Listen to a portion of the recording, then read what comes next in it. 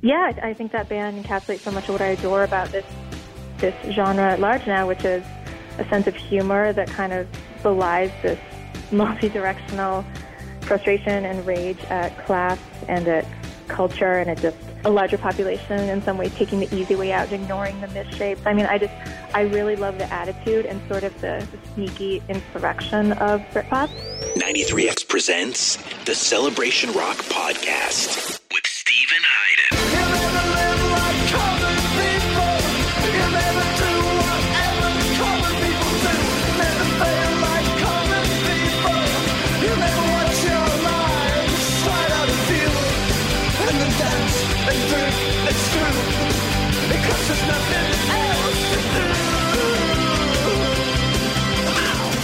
This is the Celebration Rock Podcast presented by 93X FM here in Minneapolis.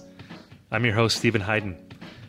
I'm excited for our episode today. We are going to be delving into a topic that, it meant a lot to me in the mid-90s when I was in high school going into college, and that is Britpop. And the reason we're talking about Britpop is last month, Pitchfork did a list of the top 50 Britpop albums of all time. And they were kind enough to invite me to participate in the list, so I voted, and then I wrote some blurbs for the big list, and I thought the list turned out great. By and large, I think the rankings made a lot of sense. You know, there were things that I didn't agree with, but it was a very well-written package, and it looked great. And it was put together by the associate features editor over there. Her name is Stacey Anderson, and she's going to be my guest today. We're going to be talking about this list and be talking about like what Britpop is and the significance of it. For me, Britpop, of course, began with Oasis. And, if you read my book, Your Favorite Band is Killing Me, in the first chapter of that book, that book, by the way, it's about pop music rivalries. And in the first chapter of that book, I talk about the first pop music rivalry, or one of the first that meant a lot to me, and that was Oasis versus Blur.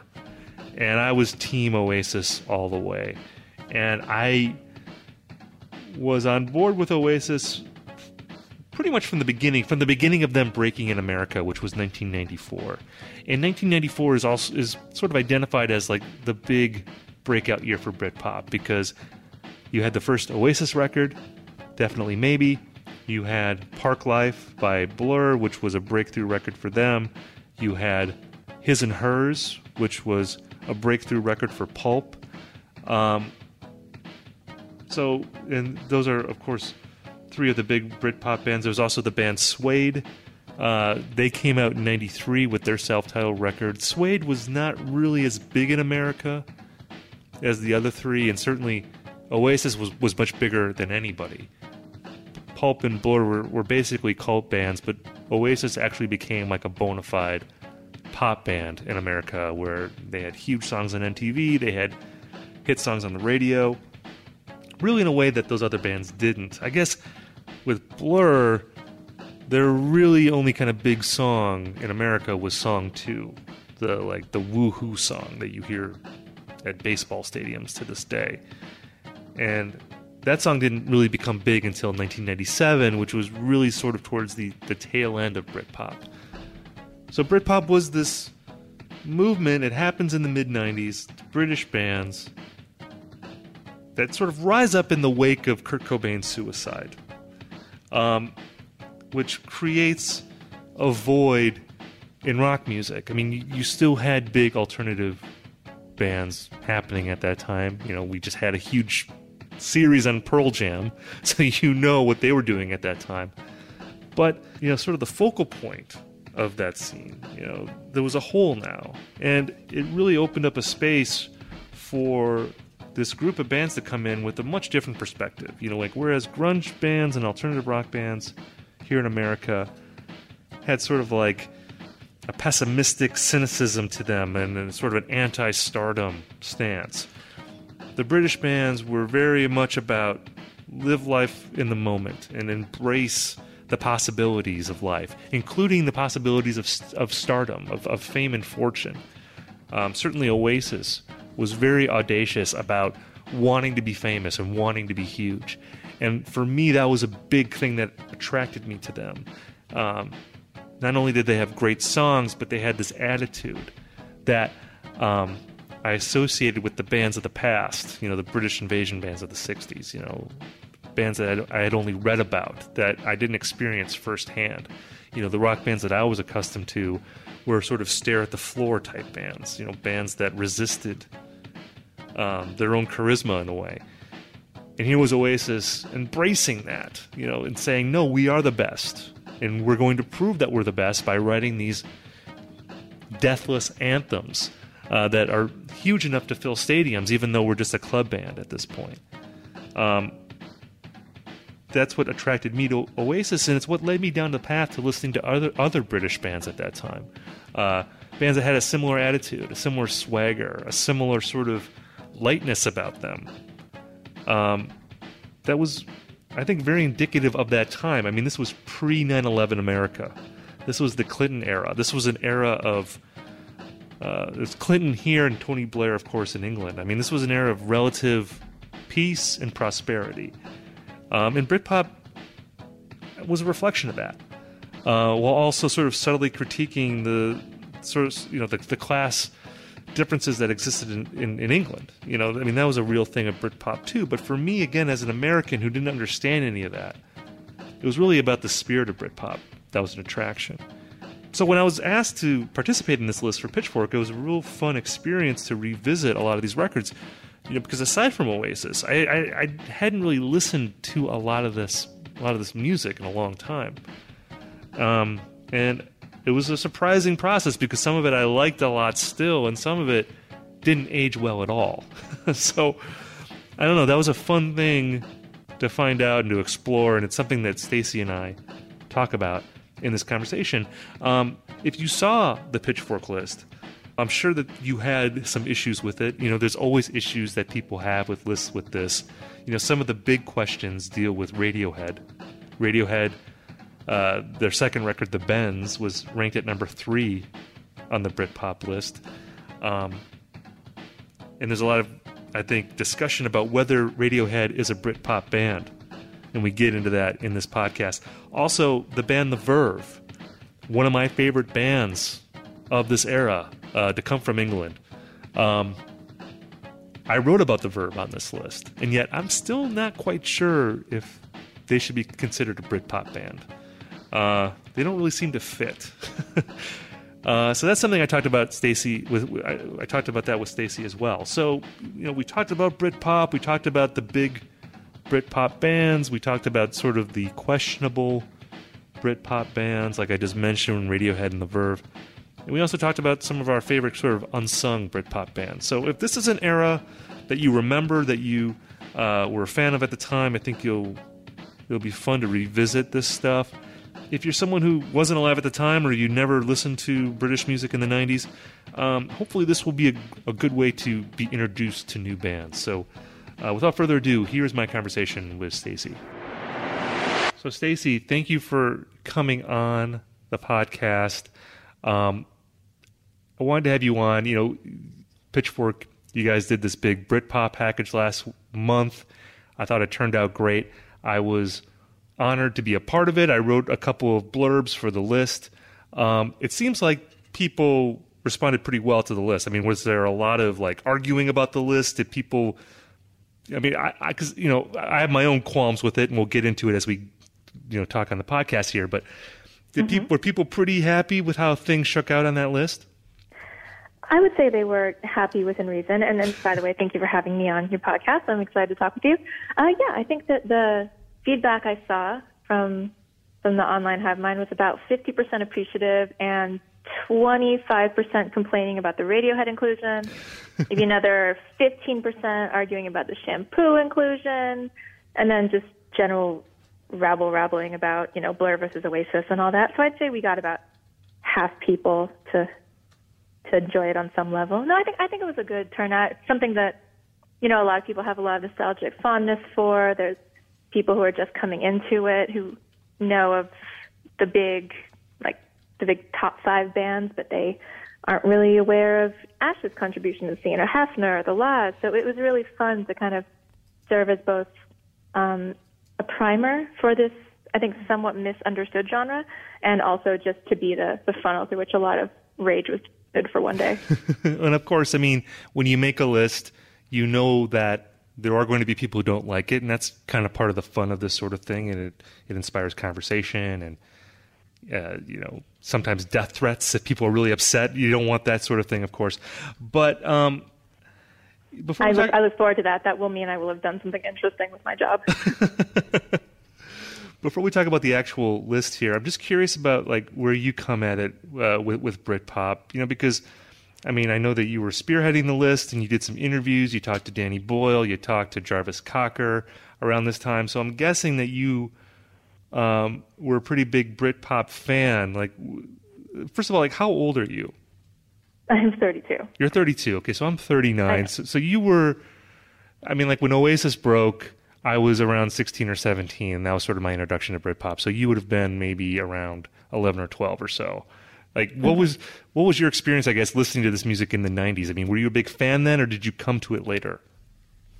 I can freely admit that I wasn't really tuned into Britpop the first time around.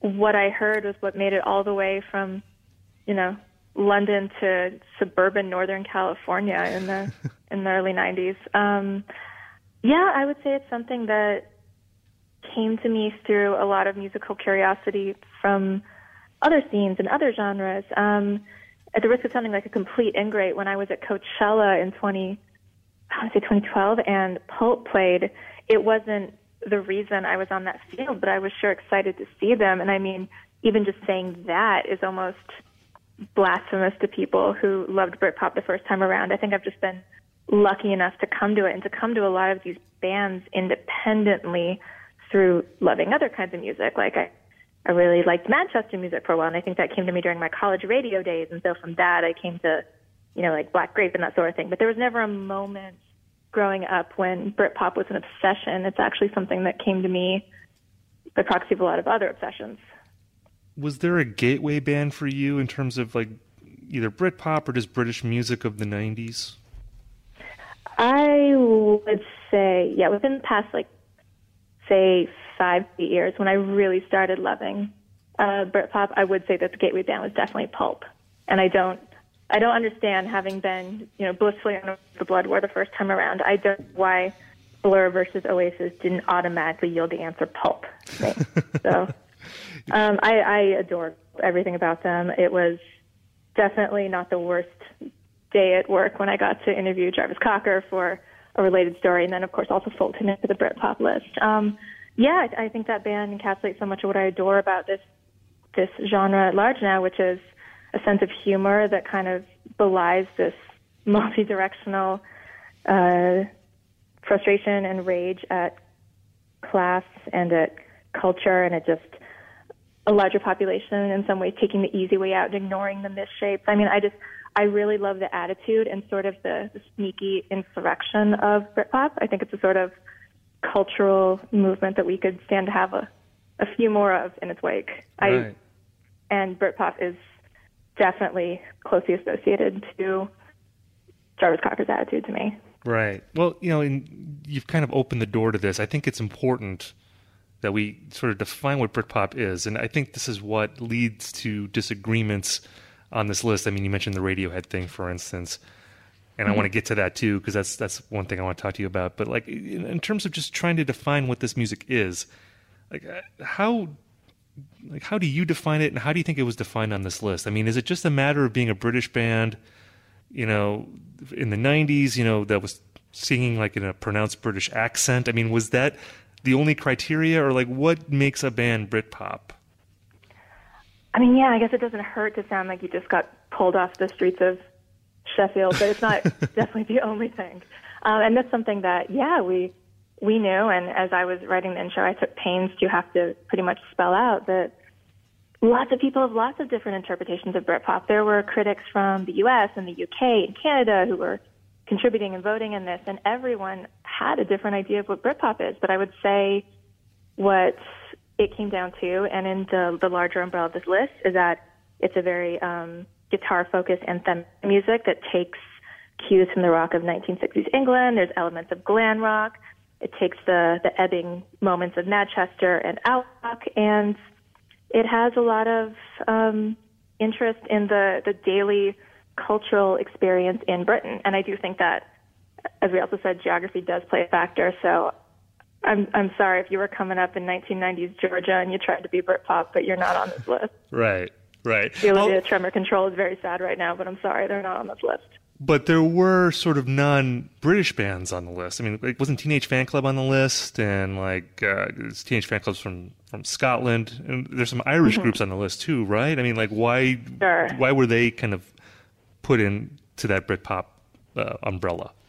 Yeah, and fair point. I think that we did include the United Kingdom, and that also did, in this case, extend to like Northern Ireland and Scotland. And I do understand that that's a somewhat controversial mindset, but we did kind of treat it as the larger kingdom in that sense. I think that when it came down to it, was really more about the feeling of what it was like being in that general part of the world at the time. I mean, they're singing about things that are fairly universal. I mean, in the larger Great Britain experience, I mean, there's bands singing about certain streets and certain, class divisions and certain experiences on the night bus. And I think it's like anything where you have to make a judgment call, but just by proxy of what they had similarly more than dissimilarly, bands like Teenage Fan Club and Catatonia still counted. Right. And Catatonia from Wales, so yeah.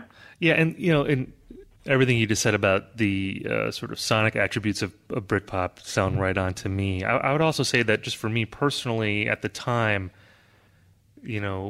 being a young rock fan that became like a big Anglophile in the mid-90s, one of the big attractions to me of British bands at that time was sort of the life-affirming aspects of the music. That it was in the lyrics, it was also sort of in the sound of like a lot of those records. There was a sort of joie de vivre in a lot of the execution of a lot of those records. There was a big emphasis on fun. And in the context of the times, that was a pretty big change of pace. I mean, because I was a total grunge kid. I loved Nirvana and Pearl Jam and all of those Seattle bands. And, in 1994, Kurt Cobain commits suicide in the spring. And in my memory, I don't know exactly what the date was, but I feel like in the fall was when I got Definitely Maybe, the first Oasis record. And the first song on that record is Rock and Roll Star. And that was so antithetical to the politics of alt-rock, this proud sort of proclamation that I want to be rich, I want to be famous, and I want to go out and drink and like shag birds and all that sort of stuff that Oasis talked about. That was so that I responded so strongly to that because it was such a contrast to what had been going on before. So like for me as an American Britpop fan, that was like a big deal. Like that was the thing. Like, you mentioned the spirit. Like that was always like the spirit, I guess, that in my mind I was associated with Britpop, even if bands weren't necessarily strictly from England or maybe were a little bit different in other ways. Like that unifying spirit was always the kind of common thread. Right. It's quite a sensibility of that culture, especially particularly English, to look up at the gray sky and put your face in the drizzle and just find a reason to make a cheeky joke, Right. I have to say on a personal level, I'm not a huge fan of the word Anglophile just because it has been directed at me. And certainly in my personal life, Jarvis Cocker has been indirectly responsible for a lot of my bad life decisions. How so? Like as far as like the lyrics guiding you in a certain way? Oh, just generally the template of Jarvis Cocker has led me down many a bad dating path, let's put it that way. But I have spent a lot of time in England, and maybe that forgives the sins of not having been paying attention the first time around during Britpop. I don't know, but I do love London, have spent a lot of time there. But it's interesting you mentioned grunge because while certainly not the same approach in attitude and rock, while the dissimilarities are more pronounced than the similarities, they are related because a few weeks after the death of Kurt Cobain was when Park Life was released, and Park Life is an enormous record in Britpop. It really was the catalyst in a lot of ways for the weirdo outliers like Pulp and like, I don't know, the ones who weren't as on the sluice to mainstream like Elastica, and that happened a few weeks after the death of Kurt Cobain. And in some ways, Britpop kind of helped move the center of, credible rock from America to England. I think that's one reason we still kind of deify it now, is because it really was the definition of rock and roll for several years, universally.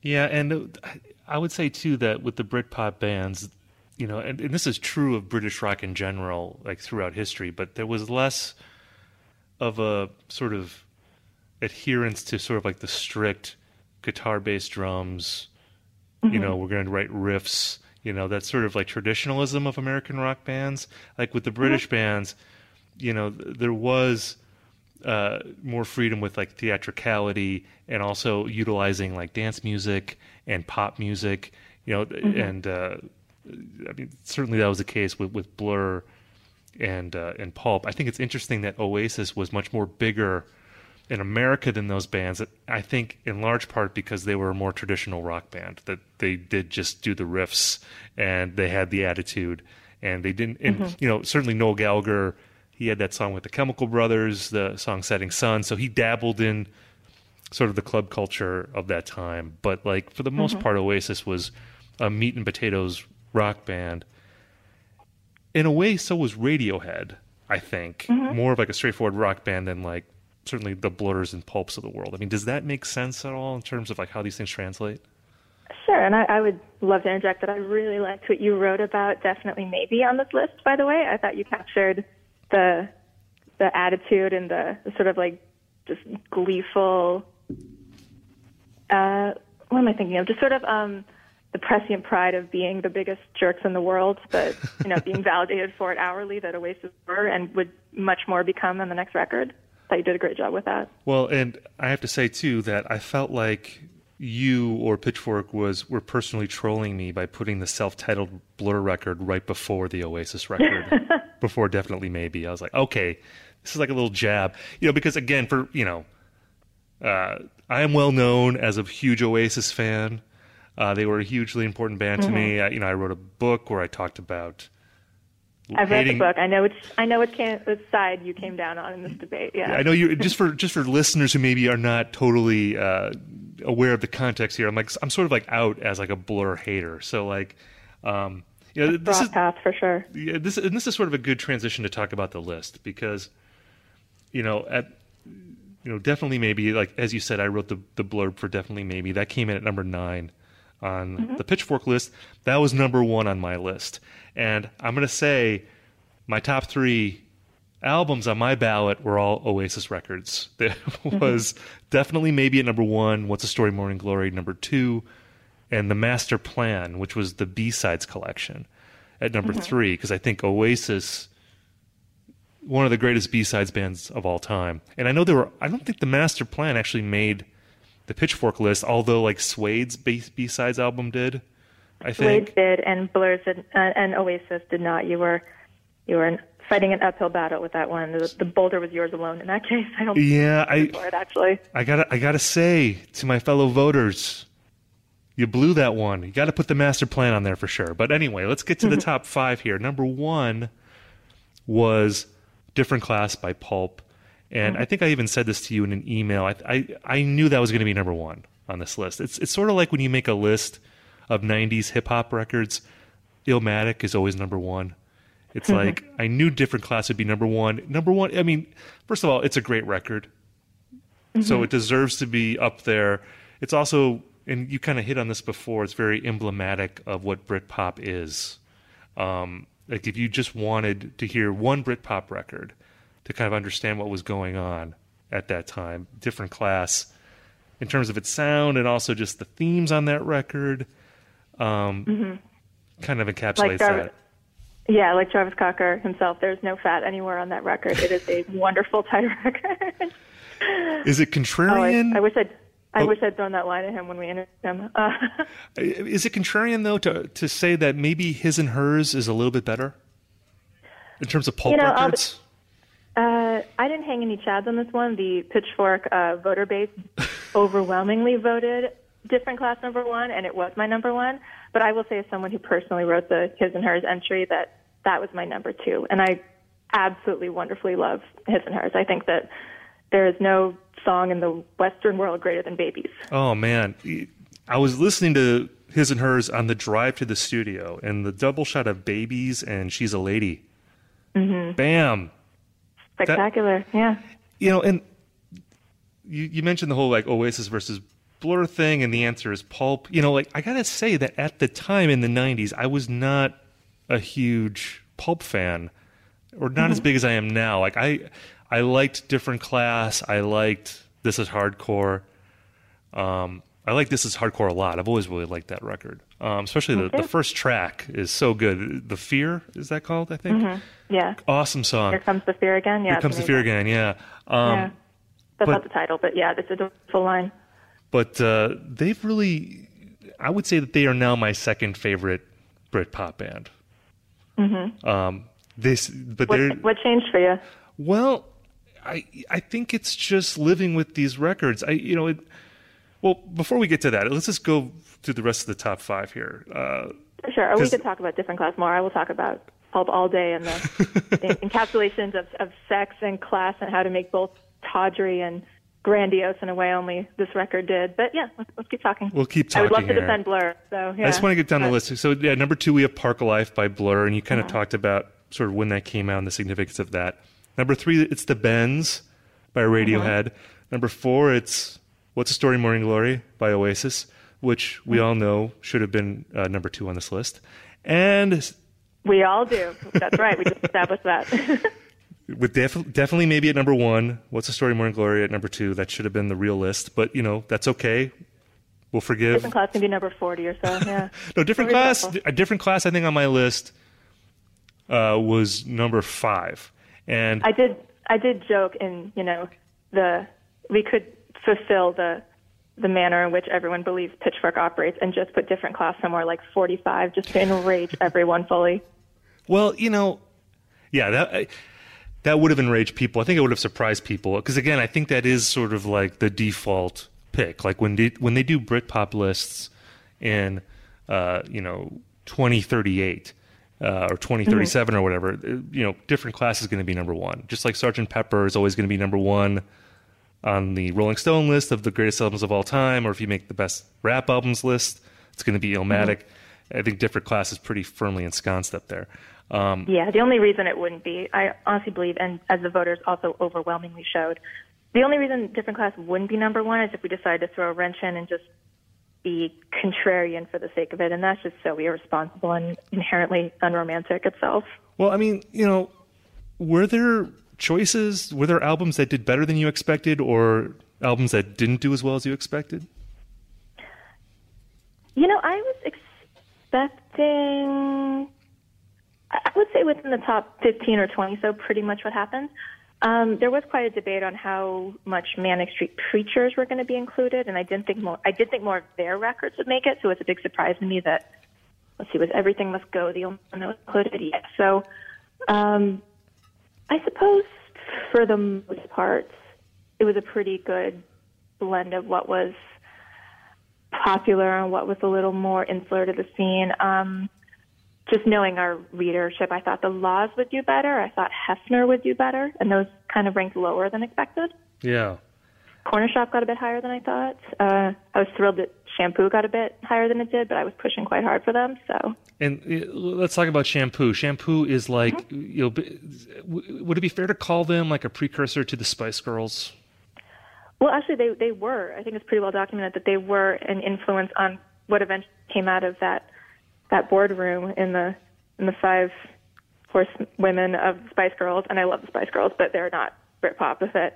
That was actually a discussion itself. Some people who shall remain nameless did vote for the Spice Girls in the Britpop poll, and I wrapped them on the hand and I said, nope, not on my watch. Spice Girls are not Britpop. But Shampoo, we're seeing, sort of a packaged product, not least because they were young girls. There was an element of sexism to it, but they were an entirely, self-contained band. They formed after meeting in school and working on a Manic Street Preachers zine together, and there was nothing manufactured about them. The slightly brat tone of their voice and how they're singing about being late to a party and their their one hit song Trouble. I mean, it might have struck some, listeners of Britpop who were expecting a more macho, champagne swinging mindset at the time to call them packaged, but they weren't. And I like that record a lot, actually. I think there's actually some really good kind of... It's like a great bubblegum rock record. There's some real kind of swaggering kind of hooks on there, almost like Gary Glitter type stuff, I really, yeah. Kind of along the same lines, I thought that more people, because both of these bands were on my list, I thought more people would support Menswear and Gay Dad, because these are sort of the two punchline bands of Britpop. Like if you want to make a joke about Britpop being dated or something, you make reference to Gay Dad or Menswear. And first of all, Menswear, that record, I don't even know if that's like on Spotify. I actually ordered a used copy of the CD on Amazon so I could get it, because I was watching clips on YouTube. They're sort of like the Bush or Live of like Britpop. Like it's funny because Bush is a British band that became a grunge band, but so it's weird to say that they were like the British Bush, but in a way that's true. But like they were just this totally trashy, derivative kind of no credibility rock band. But if you listen to that record, it's like super catchy. And I really enjoy that record as a sort of like a great trashy mid-90s alt-rock record. I thought more people would get behind that just because those bands are so disreputable that I thought it would be irresistible to more critics to defend them and get them on this list, but it didn't happen. I think all those critics got distracted by the bright shininess of Placebo for that one vote, I'm sorry to say. And I was surprised, actually, now that you mentioned it, I was surprised to see that they made the list. I do love, was it Every You, Every Me, that one song? But generally, I was a little surprised that they made the list. Well, okay. It's fun. Nothing wrong with it. I mean, this is a good segue to talk about the controversial choices on this list. I mean... Yeah, come at me. I'm ready. Well, I mean, one of the blurbs I wrote was about A Northern Soul, the second Verve album. And the Verve are a band I love. I was saying before that Pulp is my second favorite Britpop band. I probably like the Verve a little bit more than Pulp, but like the Verve status as a Britpop band is controversial even now, even after I've written a blurb saying that they're a Britpop band on a Pitchfork list, because first of all, they don't sound anything like the other Britpop bands. They don't really carry themselves like any of the other Britpop bands. I mean, I kind of wanted to write this in my blurb, but I didn't have enough space. But like, I think of the Verve as almost like the British version of Jane's Addiction, where like Jane's Addiction was like this basically an arena rock band in like alternative rock clothing, and they didn't really fit in alternative rock. They weren't really a grunge band, even though they influenced grunge bands. And I feel like the Verve kind of had the same thing, where they were kind of lumped into Britpop, and they influenced Britpop. Like there's Oasis dedicated a song to Richard Ashcroft on the second Oasis record, Cast No Shadow, because it's basically a Verve ripoff. But they were this sort of like shoegazer, psychedelic, and then they became this kind of grandiose, orchestral, like ballad type band. But I still put Urban Hymns at number 4 on my own list. But I don't know, they still don't totally feel spiritually like they should be grouped into this thing. Like, what do you think? Why you say that. Like, do you think? Yeah. Like, what's the case you would make for the Verve being a Britpop band? Sure. Well, I would definitely agree that they have shoegazer elements. The record was A Storm in Heaven. We included that on our best shoegaze albums list. So they absolutely excel at kind of creating these moody, roiling moments that you can get lost in. Well, Urban Hymns being at our number 10, I mean, obviously and I personally felt very strongly that they were Britpop. I just think that there's an attitude in there that it has an extremely straight link to the sort of like absurd pomposity of Britpop at the time. I think Verve and Richard Ashcroft are far less tongue-in-cheek than the rest of Britpop was at the time. He believes entirely in his own Jesus, I think, throughout this record. I miss the fact that it has orchestral samples, and he's going off with these ridiculous open mic phrases that he makes sound intense and spiritual at the moment. Could definitely raise some hackles on whether or not they're Britpop, but I listen to the pop sensibility of it. I listen to just the succinctness of what they're doing relative to their other records, and I do think that, as much in the case of Radiohead, like if this was the first or second record by a different band, by a different name, you wouldn't hesitate to think that it was Britpop. I mean, it just has so many melodic structural elements as Britpop folded in with other genres like shoegaze and with a bit of like chamber even, but the Venn diagram intersects enough at the center to be Britpop. Yeah. It's the name that gets people tripped up, I think, more than anything. Well, and you mentioned Radiohead there just a minute ago, so let's talk about Radiohead. You know, The Bends is at number 3 on this list. I don't think The Bends is a Britpop record. It's hard for me to say why they're not. It's just something that I feel, like at the time I didn't lump them in with the Britpop bands, and even now, like when I listen to Radiohead, they just don't seem anything like these other bands aside from just being from England. So why is the Bends, this is a two-part question, like why is the Bends a Britpop record? And if that is a Britpop record, then why isn't OK Computer a Britpop record? Because if we're going to put Radiohead in for the Bends, well, OK Computer is a better record than the Bends. As far as I'm concerned, I know there's debate about that, but like if Radiohead's included, then OK Computer is the best record on this list. Like that'd be number 1. That would supplant the Pulp record, as far as I'm concerned. So, what is your thinking there in terms of including the Bends and not including OK Computer? Yeah, as I was saying, I think that, and not necessarily in your argument, I don't hear that, but in a lot of the pushback against Radiohead, it was the concept of, oh no, Radiohead are these art rock electronic messiahs, like they can't possibly do something as boorish as Britpop, but if this album was released by a different name, say the Stereo Faces or something, and it was a band you heard on the radio for the first time. It's a great fake Britpop name, by the way, the Stereo Faces. Yeah, that was for free. Yeah, you should chase anyone who calls themselves that with which pitchforks, actually, not to make a completely obvious joke. But when you're done chasing them with torches for calling themselves that, you would think, this is a very Britpop album. It's certainly, dark and incredibly dramatic, but it still mines the same sort of like social. I'm going to defer to what our writer Jazz Monroe wrote very well in this: the social theatricality of the time. They're looking at the frustrations of their political climate, the new labor false promise that ultimately proved unhelpful in the larger movement that Britpop was trying to do. I mean, this record is angry, and it's in the same way as a lot of other songs, sort of like multi-directionally furious at the outsider's lot in life in mid-90s Britain. It's also quite radio-friendly. I mean, you think about Fake Plastic Trees, and that is the most radio-friendly song of that year, I think.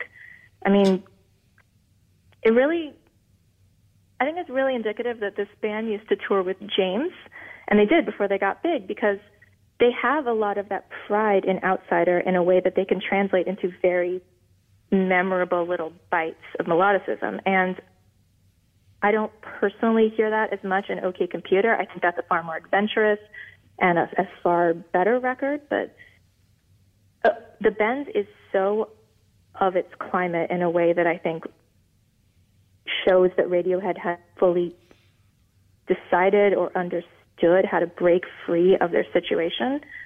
You listen to OK Computer and you hear a band that has figured out how to outmaneuver the system. You don't hear that. They're just trying to be as weird as possible, stuck in the same pub as the other people in Britpop. Yeah.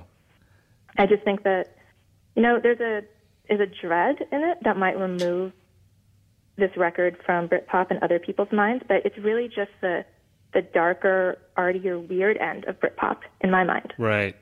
That's just the way that Sorry, go ahead. Oh, go ahead. Sorry.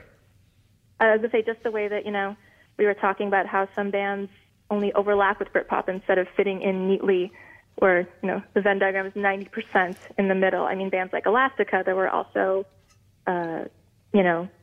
pushing more glam and more Riot Girl and more angry, just succinct punk. Radiohead isn't entirely Britpop, but they're redefining it in a darker way that shows the possibility of Britpop, I think. Well, it feels extremely of its time to me. Yeah, I mean, that is a very compelling argument, and I don't agree with it at all. It's a super... I think that is the argument to make for that being a Britpop record. For me, what I would say, and I'd say this is true of Radiohead and The Verve, there's two things I think that make them not seem Britpopish to me. One is the total lack of a sense of humor. Like, Radiohead and The Verve, two of the most humorless bands of the 90s, and I love both of those bands, but, like, there's not a lot of laughs on their records. There's a lot of grandiosity and peak emotionalism, but especially compared to sort of the emblematic Britpop bands that we're talking about, if you're going to play a Pulp record or a Blur record next to a Radiohead record, I mean, the Radiohead record would seem so glum. Like, it'd seem even more glum in comparison to those records. The other thing... There's some bloody, miserable theater kids, yeah. Well, maybe... OK Computer had electioneering, so maybe Tom was saving all his humor for that. Oh, yeah, that's a hilarious song, too. I mean, that's about as funny as he gets, I think, is electioneering, which is, like, pretty brutal. You might have almost smiled during recording that, yeah. Maybe, a little bit. So that's one reason, sort of the lack of humor. The other would be that I think that, and you said that The Bends is a record very much of its time, and I think that's true, but I also think that The Bends and those Verve records seem a little bit more timeless to me than, like, a lot of the Britpop records, even the great ones. Like, like working on this list, I really went out and I listened to a lot of Britpop records, and it was a really fun excuse to revisit this music. And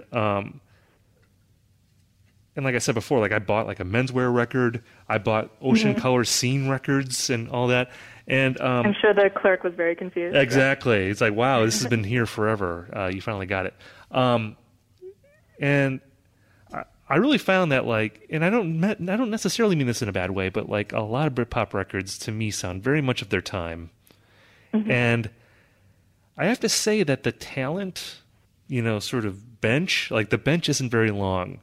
I was kind of surprised that once you get beyond a lot of the big bands, like the big, your Oasis, Blur, Pulp, Suede, those are sort of the big four. And then you've got maybe a second tier of like Charlatans UK and maybe some other bands. But, like, there's not a ton, in my view, like, great Britpop bands. And I was actually kind of feeling like, how is Pitchfork going to find 50 records worth ranking? Because I'm not sure if there's, like, 50, like, really good Britpop records. I think that there's more, like, 25 to 30, and they're made by about 6 or 7 bands.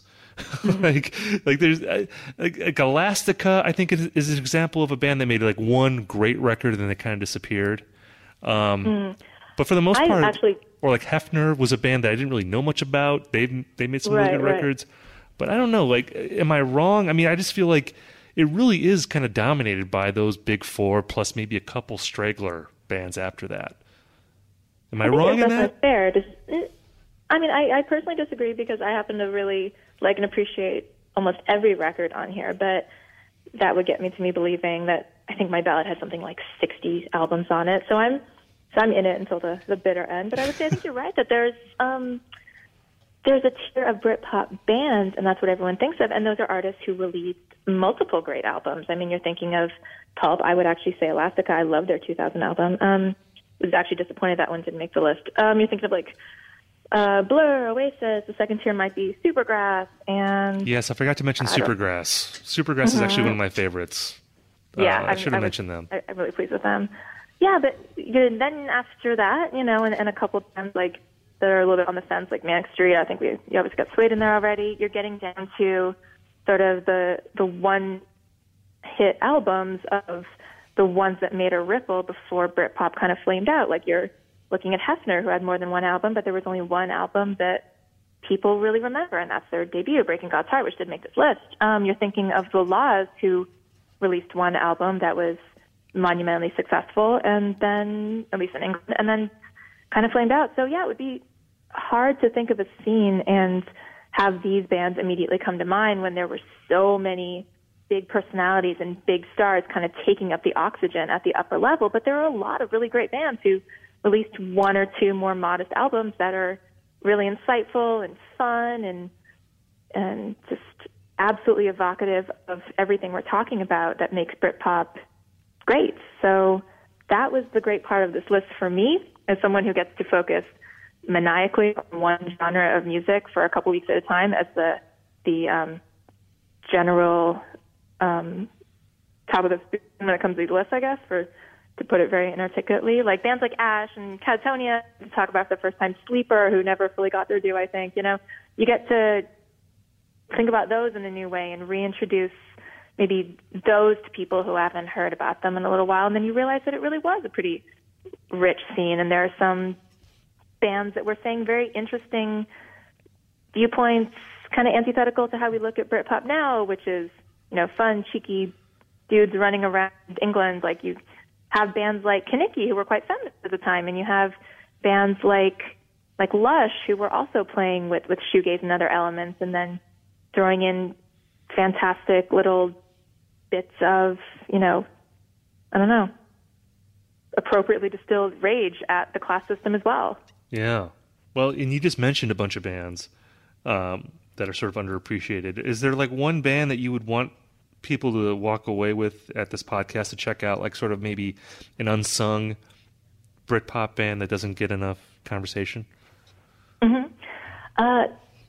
Yeah, I'm really pushing, in as much as my meager authority would permit, pushing Hefner when we were doing the voting of this. I really want people, I think, remember we had an email chain between the critics that turned violent, bloody within minutes. Now, when we were talking as critics about, you know, one of the great things about the voting process is that, you know, I connect all the critics who are voting in this, and then we get to geek out collectively and feel validated in our geekiness for the span of one email chain. And I was pushing, you know, I really love Hefner, and I hope more people listen to them because they kind of came about on the end of the curve of Britpop. I think Breaking God's Heart came out in 1998, is it? I can check. 1998.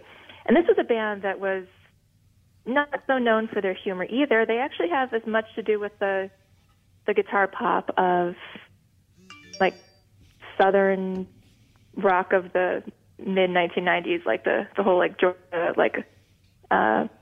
collective scene there. Like they have elements of REM in them for sure, but it's a bit loose but ramshackle. That they have all the outsider charisma of Pulp without playing the sort of like faux sleazy master of ceremonies that Jarvis Cocker did. I mean, they're just outsiders who will never admitting that they are outsiders. And they have some really wonderful songs about that in their debut, Breaking God's Heart. And I actually learned in the course of researching this list that they were John Peel's favorite Britpop bands in that time. Yeah. Yeah, and they were a band that sort of slipped past me in the 90s. I have to say that, like, I did not listen to them ever until we were on that email chain with all the people who wrote for the list, and Hefner came up, and I'm like, I've never heard of Hefner. And I listened to them, and that Breaking God's Heart record is actually really great. So I'll second that recommendation. My sort of unsung British band is the Charlatans UK. And they had one record, I think, on the Pitchfork list. I think it was Telling Stories, which is their 1997 record. I would actually, I voted for the record before that, which is their self-titled from 1995. And Charlatans UK, they're a little bit different than a lot of these other Britpop bands in that they were a little earthier. They were a little more sort of influenced by like the Rolling Stones, like of the 60s. There was sort of a gospel element to their sound that sort of like Sympathy for the Devil, like piano sound, like echoes throughout a lot of their songs, especially in this era. In a way, they're kind of like Primal Scream. And I know that was also a band that we were... Did they end up on the list? Did Screamadelica end up on this list? Did not. We decided it was a bit out of the frame of what we were concentrating on, but yeah. I know that kind of came up as a potential Britpop record, but like Charlatans UK were kind of doing a similar thing that Primal Scream was doing, where Primal Scream kind of had that Stonesy rock combined with taking elements of the rave culture of that time. So Charlatans UK had that similar thing where they're doing these sort of riffy rock songs playing against dance beats. But they're a really good band, and they have like actually several really good records. You know, their first record came out in '90, so they kind of predated Britpop, and then they got grandfathered in the early '90s, probably around the time of like Up to Her Hips, around that era, 1994. And they continued making records after Britpop sort of fizzled. I guess in '97 or so would be sort of like when Britpop crested. I would agree with that, yeah. So, like, I don't know if they ever made a masterpiece, but they made a lot of, like, really good records. And I actually think that they're one of the more consistent bands of Britpop, but they never, you know, they're not on the level of the big four, but they're a solid second-tier Britpop band for sure. So I would say dig into the Charlatans UK discography. There's some really good records. They also had a lot of organ in their songs that kind of set them apart as well. You know, there was like a little kind of different sonic element for them. And hate on organ.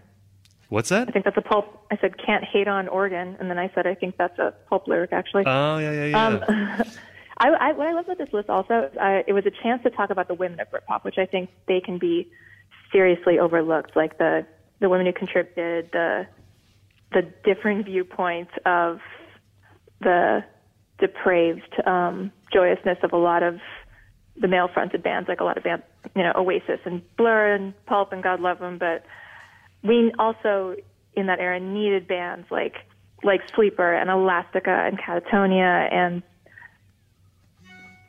yeah, we needed. It's very easy to see Britpop as just a bunch of pretty boys running around Camden, you know, raising two fingers at the sky. But there was actually a lot of really intense and interesting social dialogue happening even among the sexes at the time. Would you say, you know, looking at this music now and kind of projecting it forward, I mean, I had that thing earlier where, you know, again, like when I revisited these records, they seem sort of very much of their time in sort of a fun way for me because I remember the records, but like I wonder how people would hear them now. You know, if you were 14 and you're going to listen to a Blur record or something, does it just sound 90s or does it still translate? That's something I'm curious about. But like, do you see these bands having any kind of contemporary influence on music now? Like, are there any echoes that you hear in other bands? Yeah, for sure. I think that Britpop had quite a hand in bringing, you know, a sort of poppy electronic sound to sort of like lo-fi rock, if that makes sense. Like, that's one thing I love about hers is that it's very slick, but it's also dancey. It sounds sleazy, but it's so smart. You know, that's all intentional. I think that some of the dynamics like that you can hear in rock nowadays. It's certainly not as popular to sound like Blur or Pulp, but I think that they set a really good example for talking about the world around you in a sort of self-aware, tongue-in-cheek way. If I think of other rock bands nowadays who do it, I think it's kind of default for bands to be complaining about society now as well. They should be, but I don't know. I mean, I think of bands like I was listening to Power Bottom the other day, a punk band that, you know, has a lot of interesting things to say about gender politics, and I hear some of Pulp in them. Yeah. The clever lyricism when it comes to, you know, lobbing grenades at society's injustices, I think that is a very Britpop mindset, and even it's universal, but I think Britpop showed how it could be done in a really fun way. Yeah. So I definitely see the spirit lingering, if not the close song photocopy itself. Does that make sense? Yeah, I would say that when I talk to younger bands, I do hear fairly often bands name-checking Oasis, people revisiting Oasis records. I think especially, There was that documentary that came out recently, Supersonic, that I think reignited interest in the band. It seems like Oasis songs have sort of stood the test of time in a way that maybe some of the other Britpop anthems have not. And of course that's true because Oasis is the best band of the Britpop era. So, clearly that has been proven. Clearly my opinion of that has been proven to be correct. The gloves off. I am Blur. I saw when I was doing research, I was watching like Blur videos, and like Damon Albarn's wearing like a newsboy's outfit in like one. It's like he looks ridiculous. Like Blur, they look so 90s in a way. To me, Blur, and again, this is my own partisanship coming up, but they have aged the worst out of those big four. They are so 90s, and those records sound so 90s. And like not always a good way, I don't think. So to me, they are very dated. And the fact that Park Life was number 2, I am very upset at Pitchfork voters for doing this. You should have. Guilty with ire. Because, look, Definitely Maybe, there are not 8 Britpop records better than Definitely Maybe. I'm sorry, Britpop. I'm sorry, Pitchfork voters. I love you.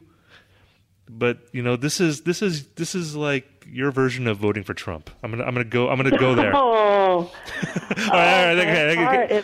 I'm sorry. I got a little carried away there. But I'm just saying, there are not 8 Britpop records better than Definitely Maybe. So, and I think history will prove that to be the case. But we'll see how that unfolds. But come on, Oasis. Come on, Oasis. Oasis is a great Rorschach test. But I will say, and I have very little against Oasis. Everyone loves seeing Boers get drunk and smash beer cans on their forehead, which is not the second image I have of Oasis. But I have always been a Blur person, and I mean, we're talking about at the beginning about how I got into Blur and Britpop itself fairly later in life, but I remember seeing the Coffee and TV video and loving it for so many ways. But I think Blur, to borrow one of my more favorite peep show stations, is definitely the band for Pasha Spazzes, and I definitely can identify with that. I think that they're